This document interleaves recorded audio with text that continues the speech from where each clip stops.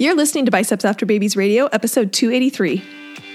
Hello and welcome to Biceps After Babies Radio, a podcast for ladies who know that fitness is about so much more than pounds lost or PRs. It's about feeling confident in your skin and empowered in your life. I'm your host, Amber Brezicki, a registered nurse, personal trainer, wife, and mom of 4.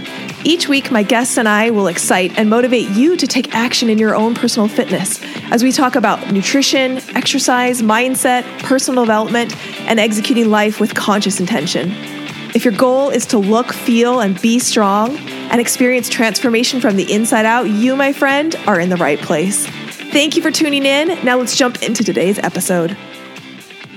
Hey, welcome back to another episode of Biceps After Babies Radio. I'm your host, Amber Brezicki, and inside of my signature coaching program, Macros 101, one of the bedrocks of the program is coaching. And the type of coaching that you get inside of Macros 101 is very different from lots of different programs that you've probably been in the way that I coach, in the way that I ask questions, in the way that I dive deep down into what's truly keeping someone stuck and being able to work on a transformation from the inside out. Recognizing that when we change the way we think, when we change the way that we show up, that naturally our physical appearance, our physical attributes become a byproduct of that.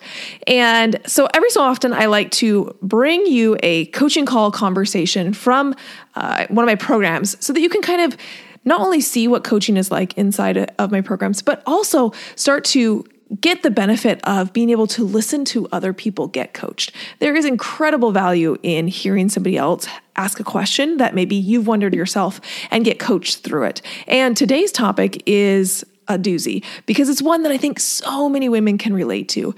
And that is, how do I shift the negative voice inside my head? You know, that inner critic that so many of us have that tell us we're not good enough, tell us we're never going to be successful. That negative voice that tries to get in our way all the time. You have it, I have it. We all have some version of that inner critic. Some people's inner critic is a little louder than others. Some people maybe have learned to tame their inner critic. But I think I would be lying if I said that, you know, someone out there is free and never thinks bad thoughts about themselves. I think that's probably unrealistic. So learning how to live with that inner critic, how to silence that inner critic, is really important and really valuable. And that's why this coaching call is such a good one and something that's going to hopefully be really valuable to you as you listen to it. So if you are someone who struggles with negative self-thoughts, listen to this episode and listen to the coaching that I give and see if you can start to incorporate some of the things that I teach. Let's dive into the coaching conversation. Awesome.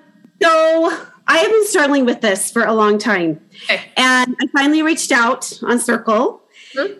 And I've been writing back and forth to Coach Julie about this for a few days. And I just got back from an amazing vacation with my family. And we were in Hawaii. We were in swimsuits the whole time, which really sparked a lot of these feelings and emotions. Mm-hmm. And so I lost about 20 pounds or so about 5 or 6 years ago. And then I put on about 15 pounds last summer. Mm-hmm. And I didn't start feeling this until the change of seasons. And I started putting some of my pants on in the fall. And I started feeling all of this tightness. And I was coached in the fall about it. And I really started noticing it and really started getting in my head. Mm-hmm. And as I was trying on more and more pants, I'm feeling more and more tightness. And I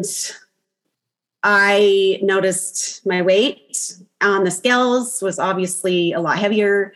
Mm-hmm. And then when we went to Hawaii, I'm noticing all of my swimming suits were fitting a lot tighter. And I had a birthday, my 49th birthday, the first Sunday, just a few days into our trip. And I just, I told myself that my birthday wish was that I wanted to give myself this last year of just just a positive self-talk. That I really, the greatest wish for myself was that I didn't want to compare myself to anybody. I wanted to just be able to look in the mirror and tell myself that that I looked good, and that I didn't want to compare myself to anybody else. And we do travel a lot with my husband's company, and a lot of them are really younger girls, and they all have really beautiful bodies. And that's hard for me. And I do compare myself to them. Sorry. And I try not to. And I just am so tired of that negative self-talk, and I just don't know how to get rid of it. And I just feel so stuck. And I've been coached on it several times with another coach that I have. And so I sat and I looked in the mirror that day in Hawaii, and I said, this is the gift that I want to give to myself. I have so many friends that I would never talk to like this. I would never talk to my daughter like this. I would never talk to my sisters or any loved ones like this. I just want to give this gift to myself. And I feel so stuck, and I just don't know how to get out of it.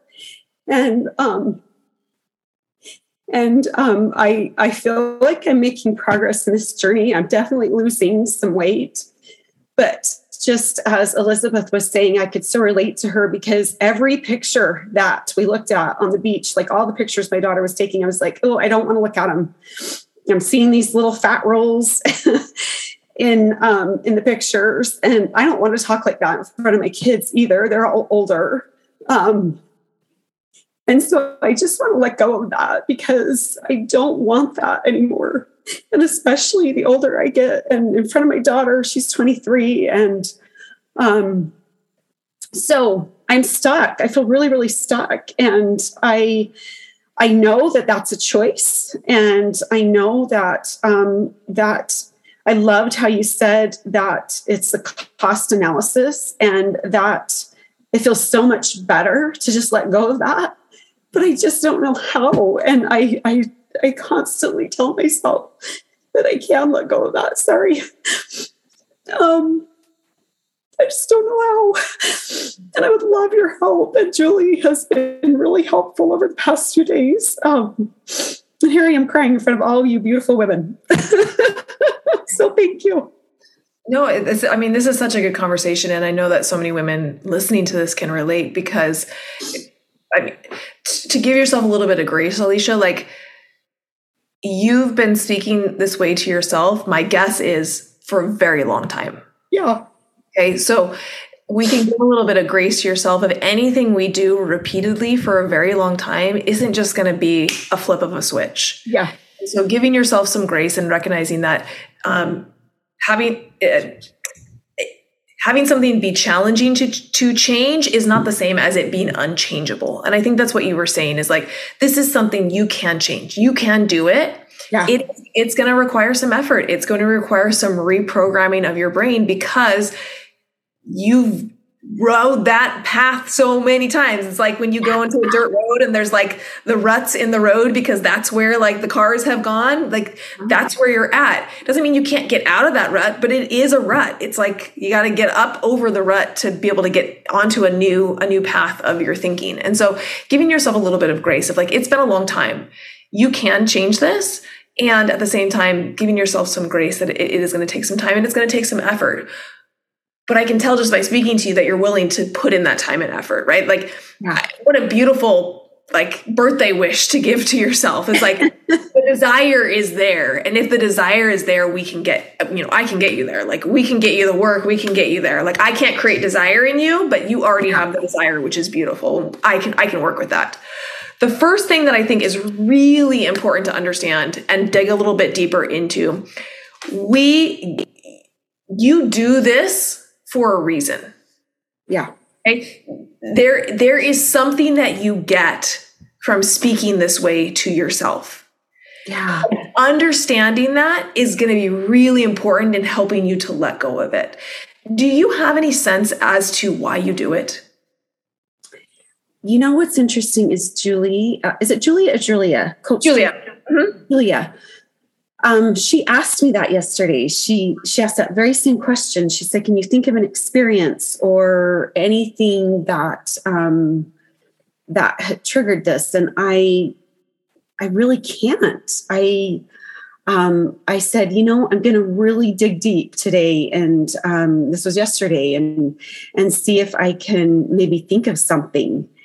So there is a difference between something that triggered it in the past and a benefit that you're currently getting from it. So sometimes we can't identify, and oftentimes, like, this is where therapy can come in sometimes, where it's like there's childhood experiences that we had that we decided that that's the way it needed to be. And that's powerful and beneficial because we can kind of isolate why we started doing it in the first place. But that's separate from recognizing that you still continue. We don't do anything that doesn't have a benefit now. There's a benefit to you now, even if it doesn't make sense, even if it feels horrible, there's something you're still getting now, which is why you're still doing it. If there was no benefit, it would be very easy to let go. The fact that you're still doing it tells me that there is some benefit to you, which is why you keep doing it. And it can be hard to tease out. Like, I'm going to work with you on this because a lot of times we're like, what are you talking about? There's no benefit. All I do is feel bad. Like, there's no benefit. Right. Exactly. But there is. And this is where we can start to figure out what that benefit is. It gives us a lot of insight into how to let go of it. Okay. So recognizing you come by this honestly, and let's figure out what benefit it gives you. So yes, it feels terrible. Yes. Yeah. It doesn't, we don't like it, right? It doesn't feel great. It feels terrible. But if you take a step back, when you do that to yourself, what are you trying to do? There's likely, maybe even subconsciously, something behind it.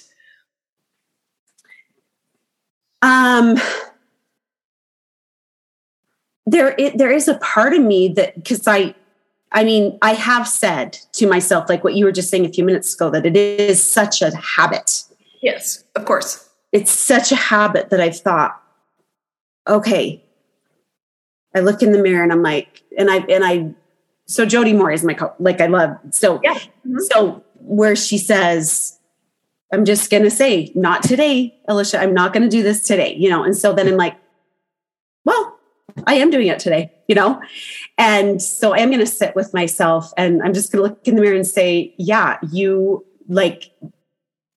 I do see that glob of fat hanging over that muffin top. And yeah, I can see it and my pants do feel tight. And you're right. There is no benefit to it, but I don't know whether subconsciously I am feeling like, well, maybe by thinking that does make me feel like I'm going to get to the lower weight.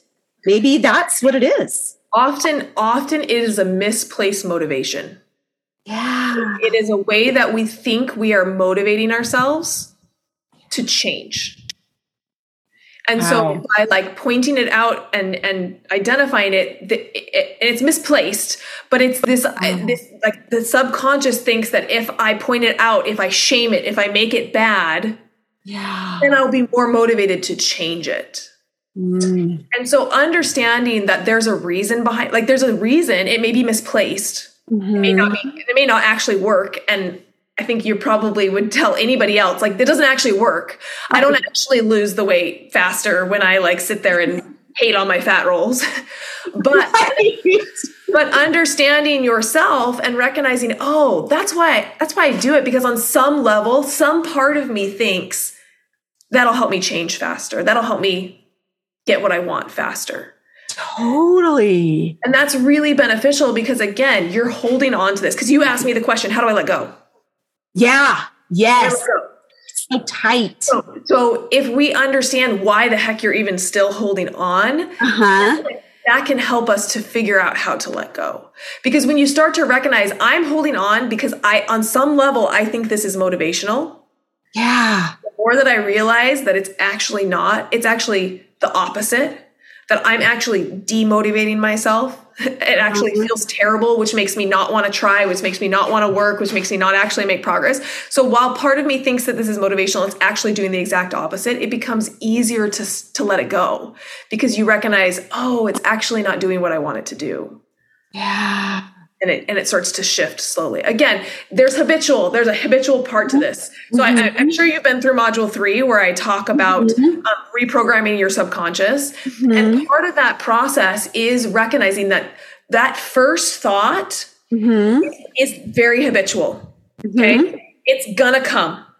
Yeah. She's gonna show up. Okay. She's gonna show up. But everything from then on is stoppable. Is like we can put a stop to it. We can change the way that we're thinking at any one of those points. And so the habitual thought is going to come, but where the work happens is identifying, acknowledging that thought and shifting away from it. And that becomes the practice. That becomes the work. That becomes the thing that you get better at over time is seeing it happen, acknowledging it, and shifting. So sorry, can I just pause you for 1 second? So by just what I kind of maybe started out by saying that this displaced motivational, what did you call it? Displaced motivation. Yeah. Displaced motivation where I'm not, where it doesn't feel good, where I'm like passing by the mirror, like, oh, like I really do like this, that does not feel good. That, like I said, I would never do to anybody else. Yeah. That's so habitual and so ingrained in myself that, so maybe just recognizing that and just even speaking that out loud, just this aha moment so even just like recognizing that to be able to put a name on that is maybe the first step. That's right. That's exactly the first step. And a really important point of that is recognizing that it's not you. Okay. I love that. This is in meditation and in like mindfulness, this is a separation between they talk a lot about separation between you and your thoughts. Like you are not your thoughts, right? And I'm sure like Jody has talked about this, right? You are not your thoughts. You are the thinker of your thoughts. And so when a thought comes up, there is a thinker that thinks the thoughts and you are in control of that. And so when a thought comes up, like, oh, look at that gross woman over there. Yeah. Like that's not you. Right. That's your thoughts. And you as the thinker of your thoughts can say that. You can even dissociate. It's called dissociation when you like dissociate from it, like you separate it from yourself. You dissociate from it and recognize like, oh, Karen's saying the bee upstairs. Like that's the bee upstairs. That's my inner critic, right? It's not me. It's my thoughts. Like there she is again. Right. She's like showing up again, but that recognizing that because I am the thinker of my thoughts, at any point I can shift it and I can change it. And even just saying, oh my gosh, there it is again. She's so silly. She thinks that like by saying that, it's going to be motivational. Like I get it. Like so much compassion, so much love. Like you think this is going to be motivational, but what I've actually learned is it's actually demotivational. Like it actually makes me worse. It makes things worse. It makes me not want to do the things. It actually doesn't work at all. And so now me as the thinker of my thoughts, I can actually start to shift away from that into something new. I can think something new.